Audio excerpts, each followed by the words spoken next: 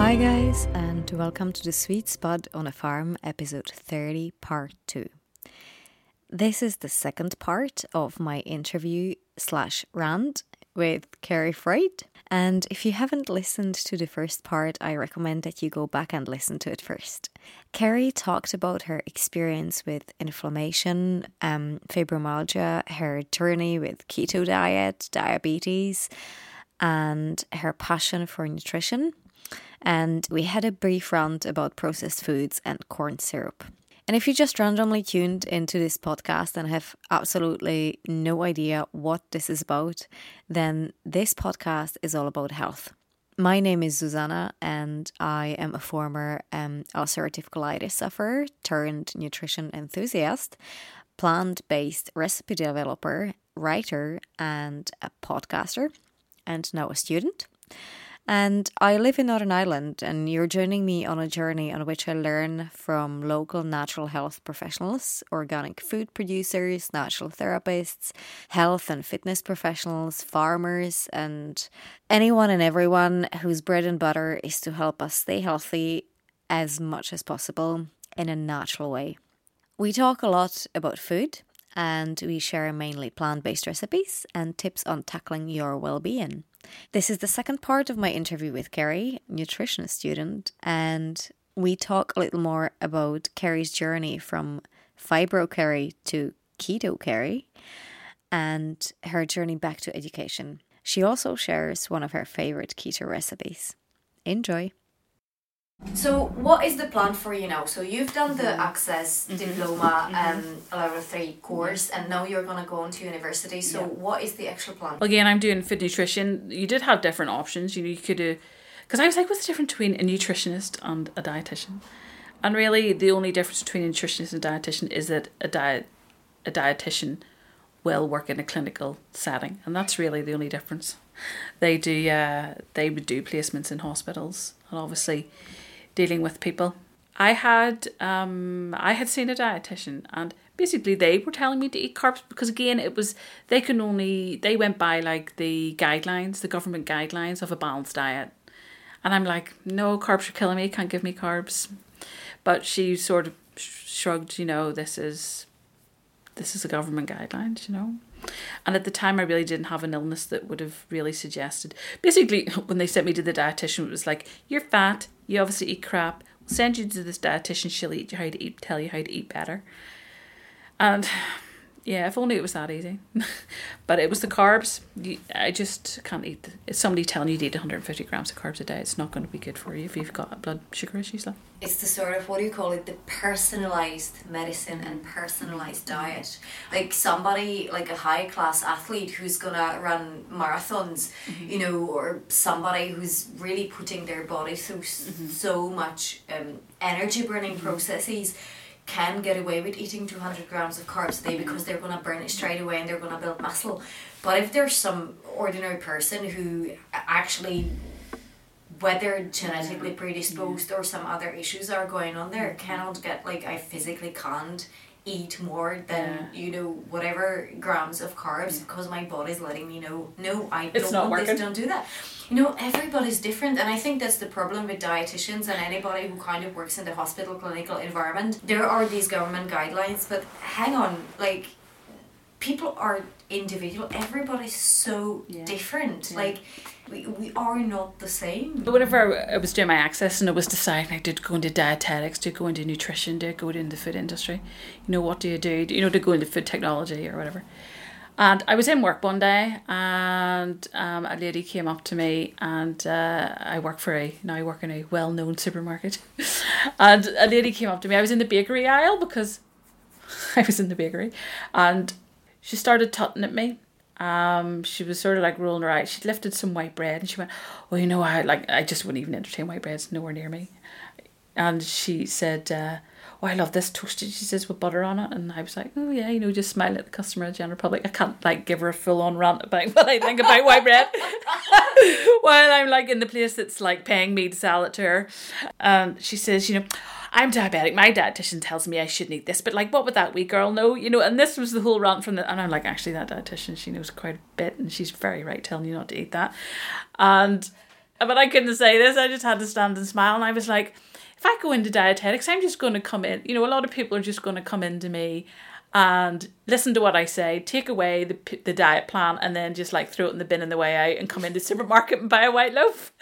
You know, and I'm like, that's not really, that is helping people, but it's not really helping, because there are people who've got free will and are just going to do what they want. Where if I go into the food industry, I can offer them a better alternative. Like, they still want quick, tasty, like convenience food, but like just give them an alternative. You know, and I think that's the way to go at it, slowly chip at it that way, rather than like lecture people on what they should and shouldn't be eating, but to offer them an alternative. You know, people would come to visit me and they go, well, you're keto and all that stuff. And I give them keto food. They don't even know they're eating it. You know, and I think that's what really swung me. I was like, I can lecture them about it, or I can just offer them an alternative. You know, because I did have my own business, and I'm used to being in that environment where, you know, where you are constantly developing something. And I'm like, you know, if you could just move that from cake and turn it into something really, really good and persuade, you know, the public without, like I say, it's that lecturing thing. Nobody is ever going to listen to you if you lecture at them about it, or like start pandering. And government guidelines. I mean, I've even discovered through my own health that obviously there is not like a one fix it all for everybody. We need individual tailored plans to deal with our health, rather than just like being handed a diet sheet from a dietitian. You know, that's really unsuitable for your medical condition, because telling diabetics to eat carbs is really not the way to go with that. That's a really good actually take on it. It never occurred to me, like, you were actually so right that maybe going into the food industry you're changing more, because you're right, like a lot of people get advice from it, even like nutritionists, you know, anybody, they get advice and they just come home and they go, screw this, I'm not doing that, and then they continue to suffer. But that's why I really, really like there are so many small food businesses popping up, making artisan food, and they put so much work, love and knowledge into it. Like there are bakeries popping up, or really small bakers who make proper sourdough, making it the old traditional way. That's fresh and that has a lot of goodness in it, and it is nutritious, and you know, simple things like that. And it's not easy. I mean, I've made food. I've started actually for the first time. I made food to sell, but I mean making food for, you know, different events, for like handing out samples and stuff. Making food by hand using the top quality ingredients, it's costly. It takes so much bloody time, and it takes a lot of effort on top of that. So, you know, obviously it's not gonna be cheap, because if you want the cheap stuff, you can ruin your health and go to the supermarket and buy the pre-packed cheap stuff. But there are so many really good artisan food makers around now, and it's really so good to see. It's just a matter of maybe time and for it to go more mainstream. That's it. I mean, it really is a lot of education. Like whenever I tell people my story about, you know, from this miserable, sad person lying on a sofa, like not moving the length of themselves, to somebody who's out, and I do feel like this is my second chance at life, that I have like. And then I got really, really angry with the doctors, because I was like, you so could have changed my health like 20 years ago. Like I could have had, like, my life would have been like just so different. I said, I have to wait till like in my 40s to like discover my life all over again. And even when I was transitioning from fibro Kerry into keto Kerry, I had realised how much confidence I had actually really lost because of my condition, because I would just say no to things, because I was like, the fibro, no, I couldn't do that, no. And it took me a long time to stop saying no and start saying yes. Like, yes, let's go and do that. And then I just said to John, I'm just saying yes to everything now. I'm just, even if the no's not a word anymore, you know. And even things like, I mean, this is how bad I was. I used to have to get John to like tie my shoes and stuff. Like I couldn't have bent over to tie my shoes or anything. Like, that's how bad it was. And until one day we have like mirror wardrobes upstairs, and I was trying to put socks on, and normally that would be a case of like sit in the bed, lean over, try and adjust your foot to like get the sock on the end of your toe to get it pulled over your foot. And then one day I noticed I was hopping about on one leg, trying to put my sock on the other foot while hopping about in the bedroom on one leg. And I actually caught myself in the mirror and went, what? Before I wouldn't have done that because I thought that would have hurt me. Where it didn't even give it a second thought. I was just hopping about trying to get a sock on. And I was like, oh my God, Jonathan and I had went on holiday. And Jonathan's, very active. And he was tearing on down the street. And I'm like, would you just hold on and wait on me? And my feet were in so much pain. And I was like, just stop. And I actually just sat down. We were actually visiting his family in Vienna. And I just sat down in the middle of the street in Vienna and just bawled my eyes out. Because I'm like, I can't walk. They're going to have to give me one of these mobility scooters because I can't walk. And I just sat at the time. I was must have been about 30 years at the time. Just sat there. Oh my God, life is over. This is just so awful. And that was, to the point I'm at now. Changing my diet. Changed my life. It's just so lovely to hear somebody who's literally gone through the same journey because I'm totally there with you. Like and it is the simple things. Like I remember I was like that. It kills your confidence incredibly. And yes, I remember the saying no to things all the time. Yeah.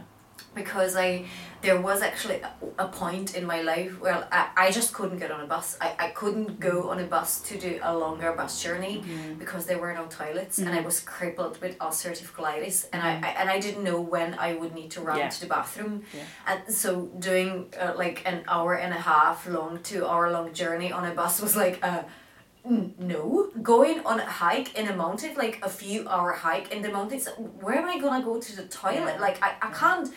I just not mentioning that I physically had such a lack of energy that I wouldn't even be able to walk in the mountains. Never mind the fact that there's no bathroom. But and just changing lifestyle, changing diet, and now years ago I couldn't imagine myself I couldn't take a bus journey, and now I'm going hiking in the mountains. I can do so many things like that I couldn't. Physically you couldn't do it, or like you thought physically you could do it, so you were like, no. But then you start to develop anxiety about it. Yeah. And you just get all consumed by it. It just totally destroys your life. It really does. Yeah. You can't let yourself, dream about like, okay, I'd like to do this, I'd like to do that, and you just kind of settle into the routine that I can't do anything. All I can do is like lie on the sofa and watch TV or do stuff that I can do sitting down and not really moving much, as long as the bathroom is up the stairs and I don't have to climb too many of them. Yeah. There was time, because obviously this is a child house, it's got 3 floors, our bedroom's at the very top, and just sometimes it's like, no, just lie on the sofa here, That's just like, or even the remote control would be on another chair and you're like, no, I'll just watch this, because you're just like, no, I just can't get up and do that. It's just the confidence I have got back again, and in everything, and even mentally, because you sort of said, yes, you're physically wrecked, but you could have went back into education, but my brain was mush. It was mush. There was no, if you'd said to me, oh, I'll meet you on, such and such a day, although I did forget. That example. But that was only because there was so many things being balanced about it at the minute. I confused you with somebody else. That's not the best example. But if I'd said something down somewhere, I just wouldn't have remembered. Or Jonathan would say, just such and such or the whatever. And then he would 10 minutes later and I go, what are you talking about? I just couldn't remember anything. It was terrible.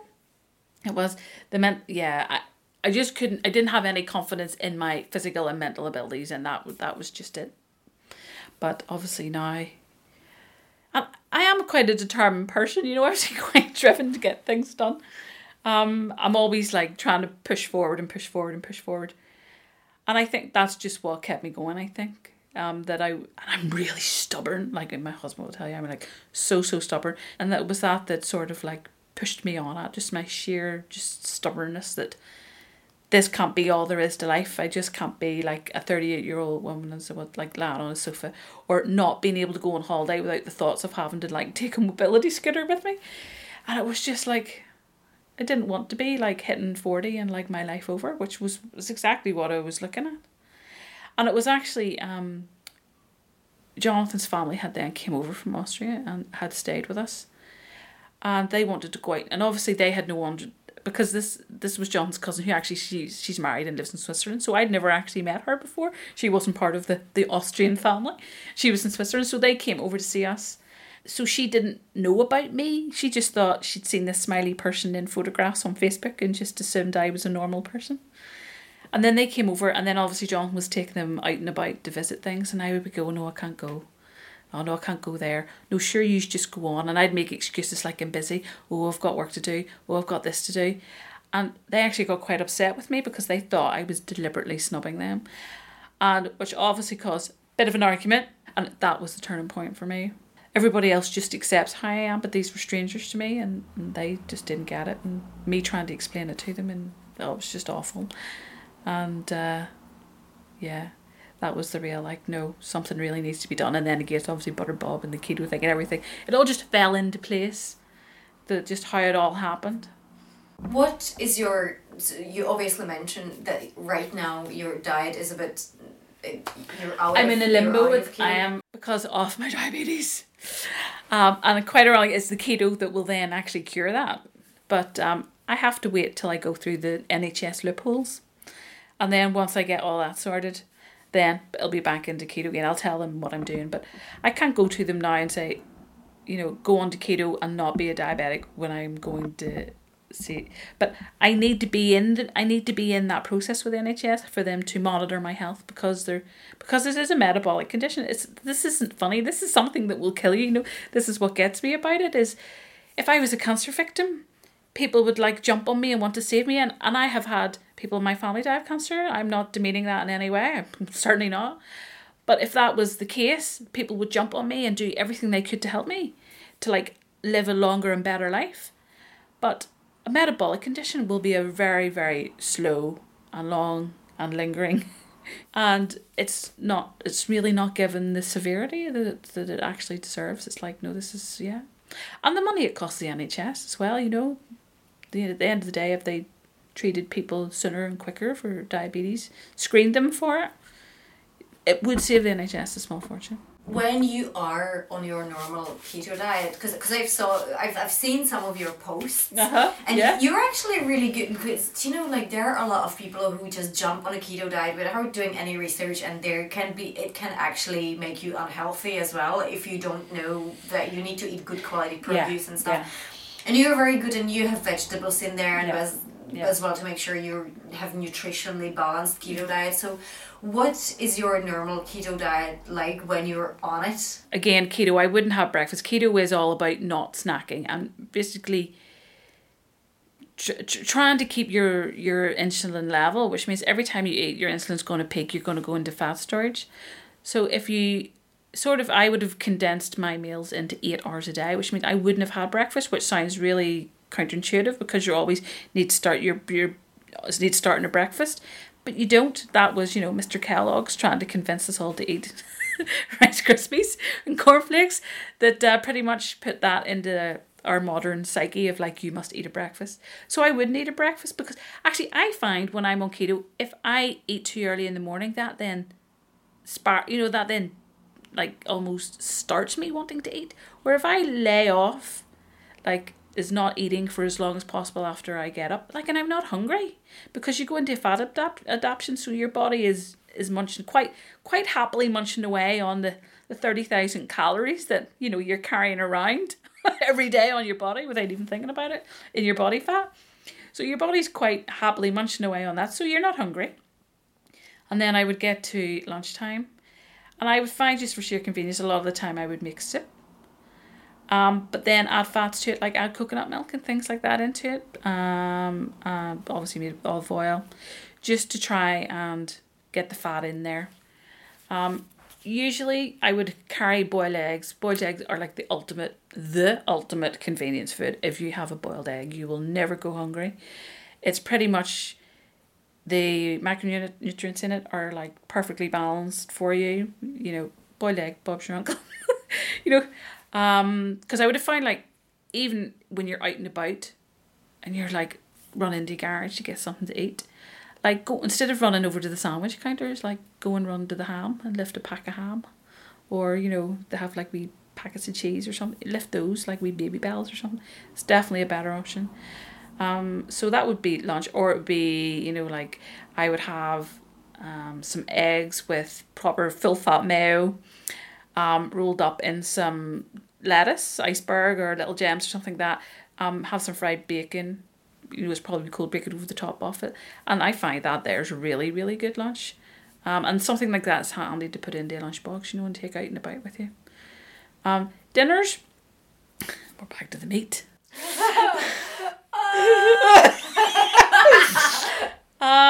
Yeah, anything, steak, chicken, you name it, chicken generally. And this is what people go, oh, but keto diet's really dear.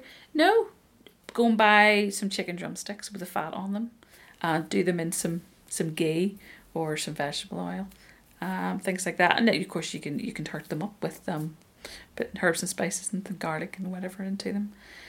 Things like that. Steak, yes, people sort of go, oh, steak's really expensive. And I went, yeah, but you go and pay £6 for a McDonald's meal, you know.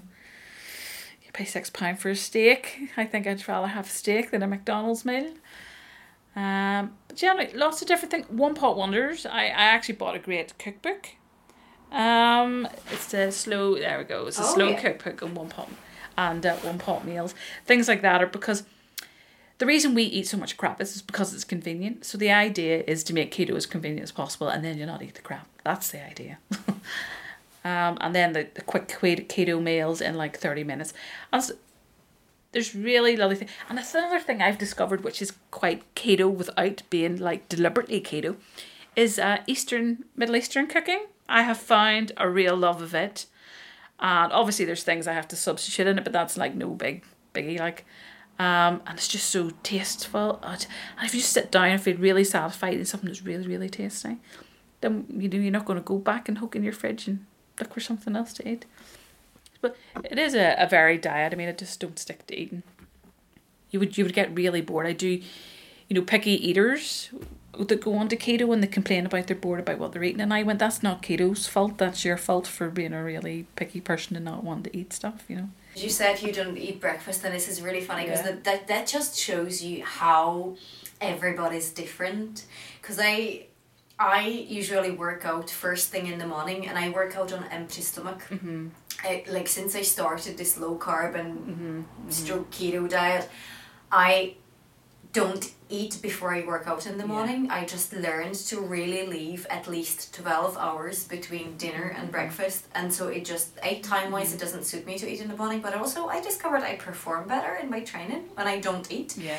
But then because after training my body's burning so many kilocalories and it's just requires energy, I have a massive breakfast. And I mean massive, we're talking like sometimes only 800, but sometimes I up to 12 or 1300 kilocalories. That's my breakfast. Yeah. But then I don't eat that much during the day after that. Yeah. And I try to condense my eating to not 8, I'm not as good as 8, but 10 hours if I can of eating time during the day. But yeah, I couldn't do without breakfast because after a workout in the morning, oh my god, I need some food. I mean, like yesterday was an example. I got up and I went to college. So I was there to 12:30. I came home and I just had something to drink. And then I got changed and then I went up to my allotment. I was up there till like 5 o'clock. And then I was like, I'm really hungry. But it was like 5 o'clock in the evening. Of course I was going to be hungry. You know, you just, you don't think. So you don't. But I certainly find with keto, I probably would actually only eat one meal a day. Like just have like you and your huge breakfast. Mine would be a huge dinner. So it would be, and just don't snack because every time, and this is just even for general life, just general anybody who's just eating a normal everyday diet, do not snack. Eat your breakfast, eat your dinner, eat your lunch. Don't snack in between because insulin is there for fat storage. It's it is being developed through evolution to like keep us alive. It's what stores the fat on our body. Seriously, don't snack because this is the problem. And even some people say to me like, oh, you know, it's all the junk food everybody eats nowadays, you know. And I was like, well, you could eat a McDonald's meal. I'm not saying you should, but say a McDonald's meal is 2,000 calories. Well, that's what you're recommended to eat in a day. They're not great calories, like really not. But if that's okay, that would be if you're going to look at it calories in, calories out. 2,000 calories is 2,000 calories no matter where you get them from. So if you just eat them in that one meal, your body's just dealing with that rise in insulin for that one meal and you've had your 2,000 calories. Or if you break your 2,000 calories up into like 10 snacks of 100 calories, every time you have those 10 snacks throughout the day, you're like insulin up, next snack, insulin up, next snack, insulin up, next snack, insulin up. And you're more likely to store that 100 calories in that snack than you are the 2,000 calories in the one huge meal. And that's just it, because people will argue this with me. Like, people are just fat because they're lazy and they don't walk and they don't do this and they don't do any exercise and they just eat too much. And I'm like, it's hormone driven as well. You know, the insulin comes into this because it's insulin that's driving your fat storage. If you're constantly raising your insulin, you're constantly going into fat storage. Just don't do that. Don't snack. Just eat your 3 meals and do not eat anything else. Do you know, like when I had my ulcerative colitis problems, because of that, I was obviously advised to eat more often and smaller meals. Yeah. And that, during that time, that was really, really helpful. But then I'm off meds, obviously, due to changing my lifestyle and mainly my diet. And I discovered in recent, maybe 2 or 3 years, and that actually in the past 2 years, and it was actually Danny O'Rourke. If anybody wants to guys go back, I think it was episode 3, you should go back and listen to it. Danny said that actually this eat more often but smaller amounts, actually, unless you need to do it, it's actually not that great. No. And the reason is, if you eat less often and leave the body sufficient enough gap between meals, then your body has actually the time to process what you've just eaten, and you're giving it enough break, and it's like a reset time. It's like a rebooting your organs to be able to deal with the next meal. The best person to explain like the effects of insulin is Dr. Jason Fung, and he's a Canadian, I think he's an endocrinologist.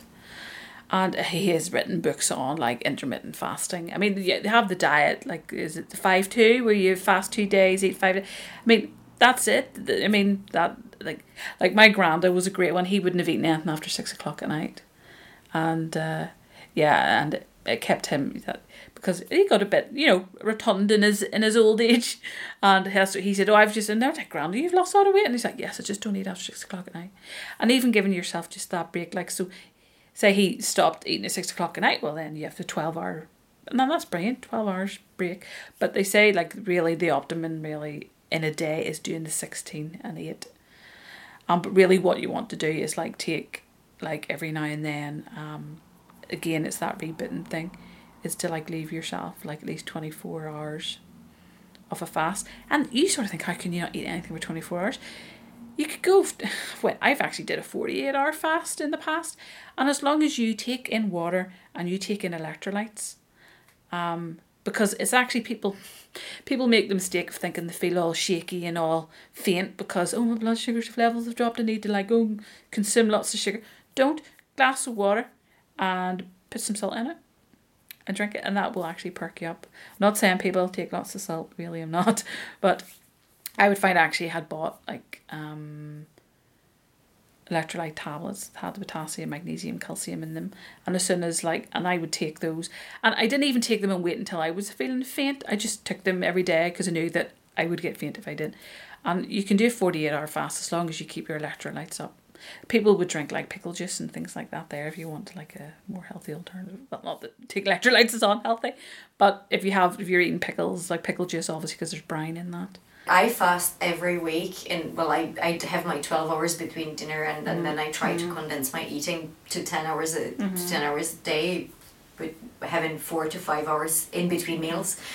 But I also do once a week. I do 36-hour fast. So I would have my dinner on Sunday night, and then I wouldn't eat until breakfast Tuesday morning. Yeah. But I would drink the stuff that you don't like, bone broth, instead of dinner on Monday evening, and I would have purely vegetable, no fruit, vegetable juices, and I would drink loads of herbal teas and loads of spring water, and I would take my electrolytes, my vitamins and my minerals. And recently I tried 48-hour fast, And the difference it made was on the second day, I suddenly woke up and I thought, Monday night usually I start to feel like, oh, I really can't wait Tuesday morning, I need to have some breakfast. Mm-hmm. Although I would still get up Tuesday morning and I would have my fasting workout. Mm-hmm. And my body's just like, it's a routine, and my body's actually really responding well to it. But then I didn't eat the second day, and halfway through the second day of fasting, my body was just like, suddenly full of energy. Again, it's back to this religious thing. You can see like how where people said, because obviously pretty much most religions have fasting in it, but you can understand that like moment of like bing, like it's always like a purity or something, Yeah, and you do, as a euphoria, you do feel completely rejuvenated from it, like just totally. Obviously, really read up on that before you do it, and. But I find that Jason Fung, he was the guy that really, especially in conjunction with keto, and he's actually a renal consultant, because he deals with obviously kidneys, and he came across this dealing with diabetic people obviously have problems with their kidneys. Yeah, he is the guy. he is the keto go-to for fasting. Anybody who's listening, we are not giving anybody medical advice. No, definitely we are not doctors. We are not professionals. This is just like, we are having a conversation of what we discovered. Kerry is going to be professional a lot sooner than I will, because I'm only starting on my educational journey. I haven't even passed my biology A-levels yet, and God knows whether I even pass it. But yeah, this is not advice to anybody. No. Before you do anything, consult your healthcare professional, read up, do your own research. Please do not do just something because you heard it on a podcast, because that would be really stupid. It would be totally stupid. And one last question, because we talked loads. Oh my God, I just love talking to you about all this. It's really like talking to another me. This is awesome. But one question that I ask everybody, and I know that people from listening to might get the idea that you don't eat vegetables. I can assure you, Kerry eats vegetables. I do eat. What is your favourite vegetable? I love brassicas, cauliflower, broccoli, Brussels sprouts, cabbage. Things like it, really, really, really low carb and really, really nutritious. And people sort of look at me and think, you don't eat, fruit. Where do you get your fruit? And I go, vegetables. Vegetables are nutritionally the best thing. And the thing with fruit is that fruit is like really full of sugar. And obviously vegetables are not. Well, the root vegetables would be, but your brassicas aren't. But ounce for ounce, gram for gram, they are more nutritious than fruit. So if you think that not eating fruit is going to leave you deficient in something, it's certainly not. And definitely, as I say, eat the rainbow, eat all colours, just don't, like obviously cabbage comes in different colours. Broccoli comes in different colours, it's like, yeah, they come in different colours. I don't eat potatoes. On occasion I would eat some sweet potato, and on occasion I would eat some butternut squash, but that's certainly not something that would be eaten every day, because it's a bit higher up on the carbs. But celeriac makes lovely mash. Yes! Another celeriac enthusiast. I love that mash. I buy 2 celeriacs every week, and mash is my new go-to food. Yeah, and I would chip it and put it in my acne fry, and I would have celeriac chips. Lovely. Oh my God, I had those too. They're awesome. So I would go for all that. Yeah, and pretty much lots of salads. Don't go mad on tomatoes, because obviously again they're quite sweet, which means there's sugar in them, there's carbs in them. But actually cucumber, you could eat cucumber to come out your ears. And some people get really like pedantic about measuring stuff up, and I guess at the beginning of keto you do, because you want to get portions right and things. But as I've went on, I'm sort of like, as long as I know that I have fulfilled my protein, because you need protein or else you're just going to start eating yourself. And I sort of know now like what to eat carb wise in a day, like but I wouldn't especially go nuts on fat. Fat is really calorific, and there is people who go on keto and like consume like cream on everything. And then wonder why they're not losing weight, or like eat cheese till it's coming out their ears and wonder why. It's like there still is calories in that, and yes, it's probably better calories than eating a Mars bar, but and I would find a time, yes, I have put on weight when I have been on keto, because I have probably consumed way too much cream or way too many blocks of cheese, but Generally, no, you don't. And you sort of find your body, you just listen to your body. Your body will tell you, like, whether what you're doing is enough for it. Like, there is days you'll go, I'm not really hungry today. Then Jonathan will go, you're not making dinner. And then I go, oh yeah, I forgot about that because I'm not hungry. And then he's like, no, but I'm hungry. And then I go, it's almost an inconvenience then of having to, like, make him some food. But yeah. If broccoli is one of your favourite veg, then by the way, guys, Kerry's totally right. Like, by the way, broccoli is actually quite high in vitamin C. If we're talking about, like, you'd be surprised what's in broccoli. Vitamin A, vitamin C. And if you really, really need some extra vitamins on it, just squeeze some fresh lemon juice on it, honestly. But do you have any nice recipe with broccoli that you could... I actually did get you a nice recipe, and it's broccoli fritters. Oh! So it did. And I have made these. Hold on, I have them on my Pinterest. Yeah, because I didn't think you'd really want to know, like, about steak béarnaise or something. No! So they're pretty easy to make. If you're like me, I mean, again, it's this keto and convenience thing. I would, like, pre-cook a lot of vegetables just so I can microwave them. But this is great because if you've obviously just cooked a load of broccoli and you've had your dinner and you've got broccoli left over, it's a good way of using your leftovers and not encouraging food waste. And it means that they're ready to go then for you for the next time. So you basically just cut your broccoli up into little, not tiny pieces, but wee chunky bits. So you need broccoli, you need shredded, so obviously you need to grate some cheddar cheese, you need a couple of eggs, and 2 tablespoons of, say, like almond flour or something like that, or just something that would bind. And this one then has nice Cajun spice in it and some avocado oil or any other sort of vegetable oil, or indeed you could, well, I can't say lard. Keto people would cook things in lard and butter and ghee. Coconut oil is really good too. Coconut oil. I like coconut oil, but I find that then everything ends up tasting like coconut oil. So I tend to keep my coconut oil for things like curries and things like that there. And I would use a lot of ghee or avocado oil. I would use a lot of that as well. Or just ordinary olive oil. But sunflower oil, no. Do not use sunflower. Whether you're on keto or not, like, do not use vegetable oils like sunflower, canola and all that stuff, because they're really high in omega-3s, and omega-3s are inflammatory because we have too much omega-3 in our modern diet.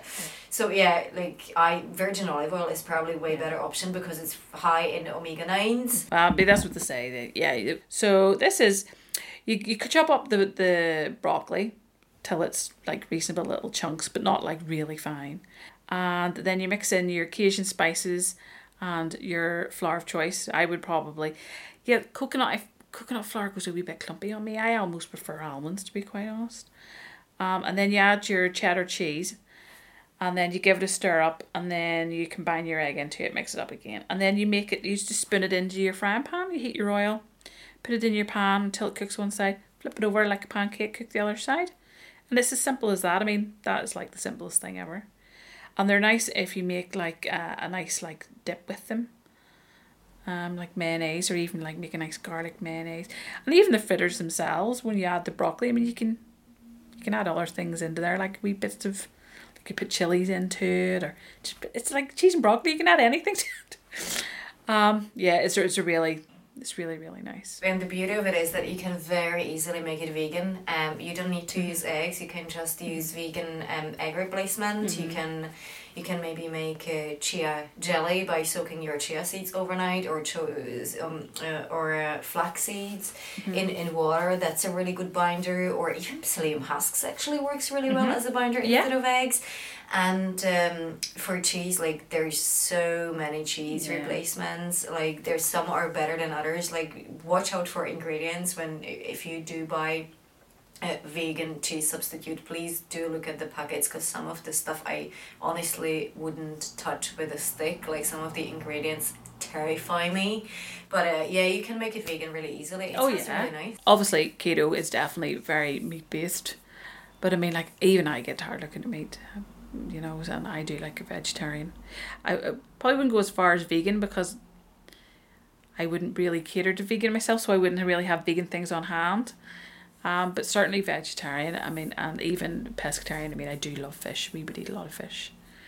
And I tend to try and stick to like sardines, oily fish like sardines and mackerel, salmon, and generally they're wild caught. They're not farmed, so I would tend to stick to that as well. Well, thank you very much for a lovely chat and for a beautiful recipe.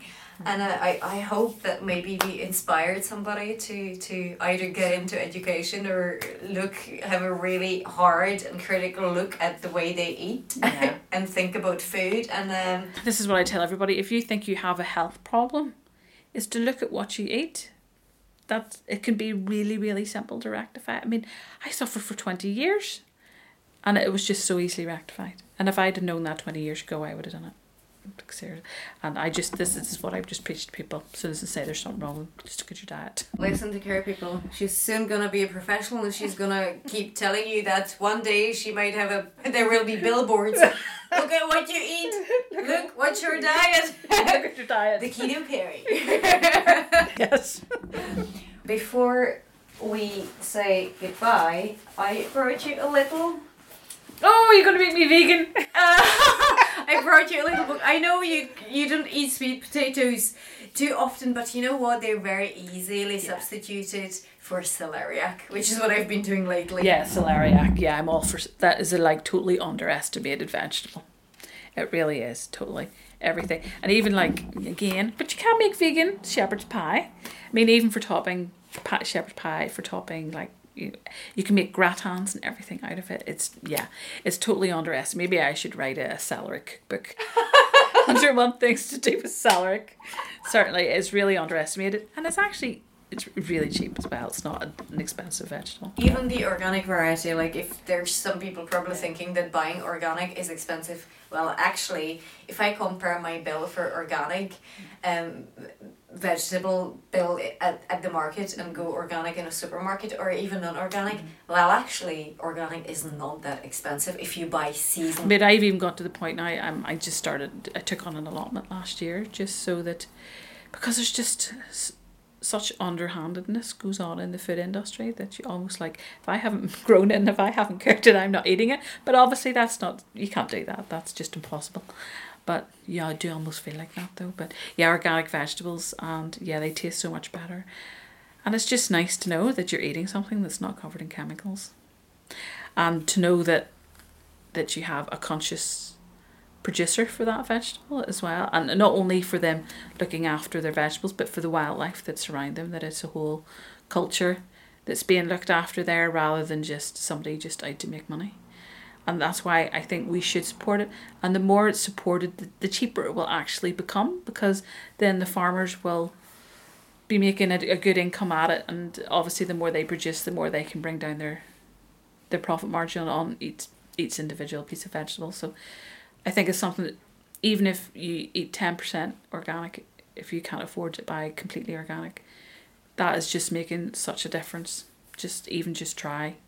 Even if it's just a bag of carrots, it's really a really worthwhile thing to do. On that note, thank you so much for the chat, and thank you for the book. You're welcome. I'm going to show you photographs of me making vegan food in a ketogenic way. I'll be looking forward to that, and we will post, as always, guys. I will be posting Kerry's recipe online, so keep an eye out. It'll be available for download. Thanks very much, Kerry. Thank you for coming. As usual, Kerry's recipe will be available to download on our Facebook group page, The Sweet Spud on a Farm, in the file section, along with all the rest of the recipes. And you will also be able to find it on Instagram if you're not a Facebook person.